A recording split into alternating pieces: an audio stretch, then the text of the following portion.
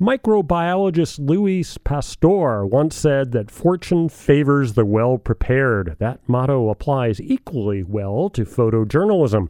Just ask Pulitzer Prize-winning photographer Deanne Fitzmaurice, who has for 20 years plus covered wars, natural disasters, politics, and sports for the San Francisco Chronicle, National Geographic, and Sports Illustrated, among other outlets. Deanne Fitzmaurice will be speaking as part of the Madison Overture Center's Changemaker Speaker Series on Tuesday, January 16th, with a talk entitled Luck is a State of Mind. Deanne Fitzmaurice joins us now by phone. Welcome to the 8 o'clock Buzz. Hello. Thank you so much for having me. And thank you for getting up early out there in California for joining us. So I know it's an early morning for you.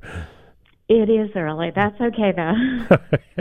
So tell us, how did you get started in photojournalism? Did you start in a different type of photography and then sort of move into the journalistic aspect of it? Or is this something that you'd always wanted to do? I started at art school, and I wanted to be an artist. I wanted to be a painter. So I was going to the Academy of Art in San Francisco, taking lots of different classes, and after a while, I realized I'm not that good at this. And I didn't really have the patience for it, sitting in my studio alone. It didn't feel like it connected well with me. So I started taking other classes, and I took a photography class, and all of a sudden, my world just opened up. And I'm thinking, wow, I could actually make a living as a photographer. And I started taking every kind of photography class I could, studio portraiture, architectural photography, you name it. And I took a photojournalism class, and I got so excited. I'm thinking, wow, I can get paid to go to concerts and events. But then it wasn't until later that I realized the power of photojournalism to bring attention to issues, to spark emotion, to move people, and to create change. And so talk a little bit about the series that you did for the San Francisco Chronicle that ended up winning you the Pulitzer Prize. Was that tell us about that series and how you got involved in it? Yeah, sure. It was during the Iraq War, and I was on staff at the Chronicle, and my editor came walking in and said, Deanne, we want you to go out to Children's Hospital and do a one-day story for tomorrow's paper about this little boy who's just been severely injured and miraculously, through an incredible series of circumstances, brought to America for treatment. And so a writer and I went out there, and we walked into the room, and we just had to, walk outside and just collect ourselves. So powerful what we saw and, the extent of his injuries. And we went back to our editors and said, this is not just a one-day story. This is much deeper. We want to show the human cost of war. We want to spend some time with this. Our editors agreed, and so I followed his story for a year. It involved a trip to Iraq to meet up with his mom and his siblings as they were coming to reunite with him after not seeing him for a year. And it had lots of ups and downs. And so it was a year's worth of work that won the Pulitzer. Did you have any idea Pulitzer might be in the offing when you started that project? Not at all. It was so far out of my realm. I just never thought that would be in the same sentence as my name. I was just so focused on the story and what I was doing, and Pulitzer just seemed so far out of reach that, they never came together in my mind. So your talk when you come to Madison is entitled "Luck is a State of Mind." What does that exactly mean?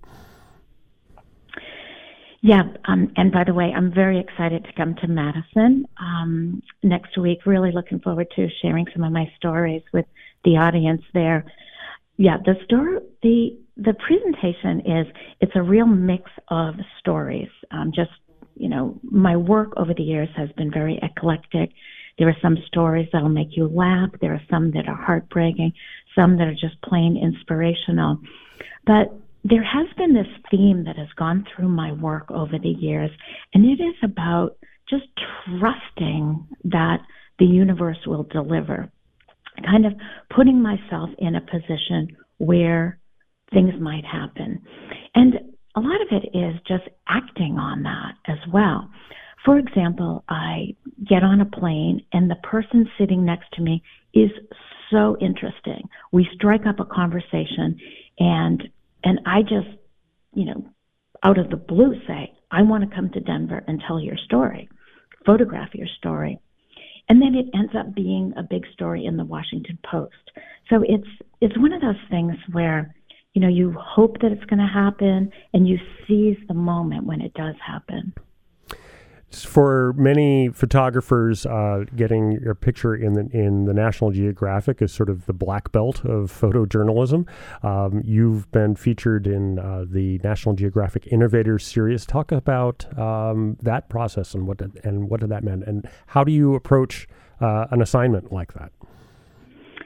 Yeah, well, it is kind of the holy grail in the world of photography for many of us. And it's just, such an honor to be able to work with them. To approach an assignment like that, I do a lot of research. Sometimes the assignments are the publication's idea, and sometimes I'm pitching my own ideas. So it's a combination of those. The Innovator Series, that was an assignment that came to me. But I'm always trying to do the work that's meaningful to me. And, a lot of editors that I work with, they know, what's in my wheelhouse, what I'm good at, and they come to me for those kind of stories.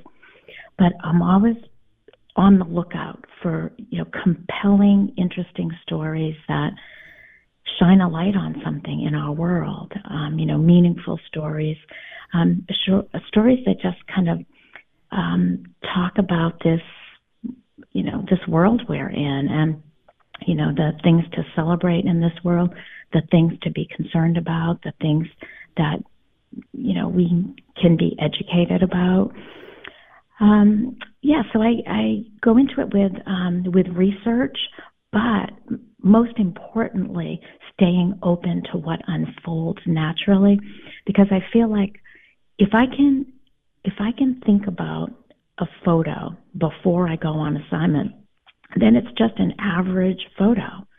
What I'm looking for are the photos that I could not have imagined before I went out on assignment, the surprises that are revealing.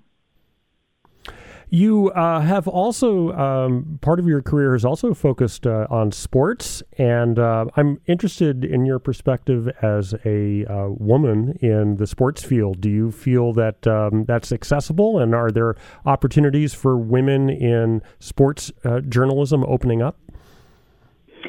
Yeah, it's changed a lot since I first started. In the beginning, when I was on staff at the Chronicle, and I was lucky because so many of the teams did really well. So I ended up going to Super Bowls and World Series. And, in the beginning, I was one of the few women out there. But over the years, it's changed quite a bit. And, I just put on my blinders and just went forward and just said that I'm going to do the work. I'm just going to do the best I can and, let my work speak for itself and, not get bogged down by any negativity. And so I just approached it like that. And, before long, many of the men on the sidelines, the male photographers, became my friends. And, we kind of look out for each other. And there's this, competitive edge that we have. Of course, we want to outshoot each other, but we watch out for each other too. I want to talk a little bit about some of your personal projects that you're working on. Tell us about Brianna Noble, the urban cowgirl. Yeah, that was right in the midst of the pandemic. It was in 2020, the summer of 2020, when all of the protests broke out nationwide over the George Floyd murder. And, I saw some news coverage that there was this big protest in Oakland. And in the midst of this protest, this huge horse comes walking through with this magnificent woman on this horse. And I was so intrigued about her and what her story was. And so I started doing research. And I learned that she ran a nonprofit to help young kids of color who were struggling to, she wanted to show them confidence through horsemanship. And she was a real inspiration. And so I just reached out to her and said, I'd like to come photograph you and tell your story. All right. Deanne Fitzmaurice's presentation, Luck is a State of Mind, takes place at Madison's Capitol Theater on Tuesday, January 16th at 7:30 p.m. For tickets and more information, go to overture.org. Deanne Fitzmaurice, thank you so much for joining us on the 8 o'clock Buzz. Thank you so much, Brian.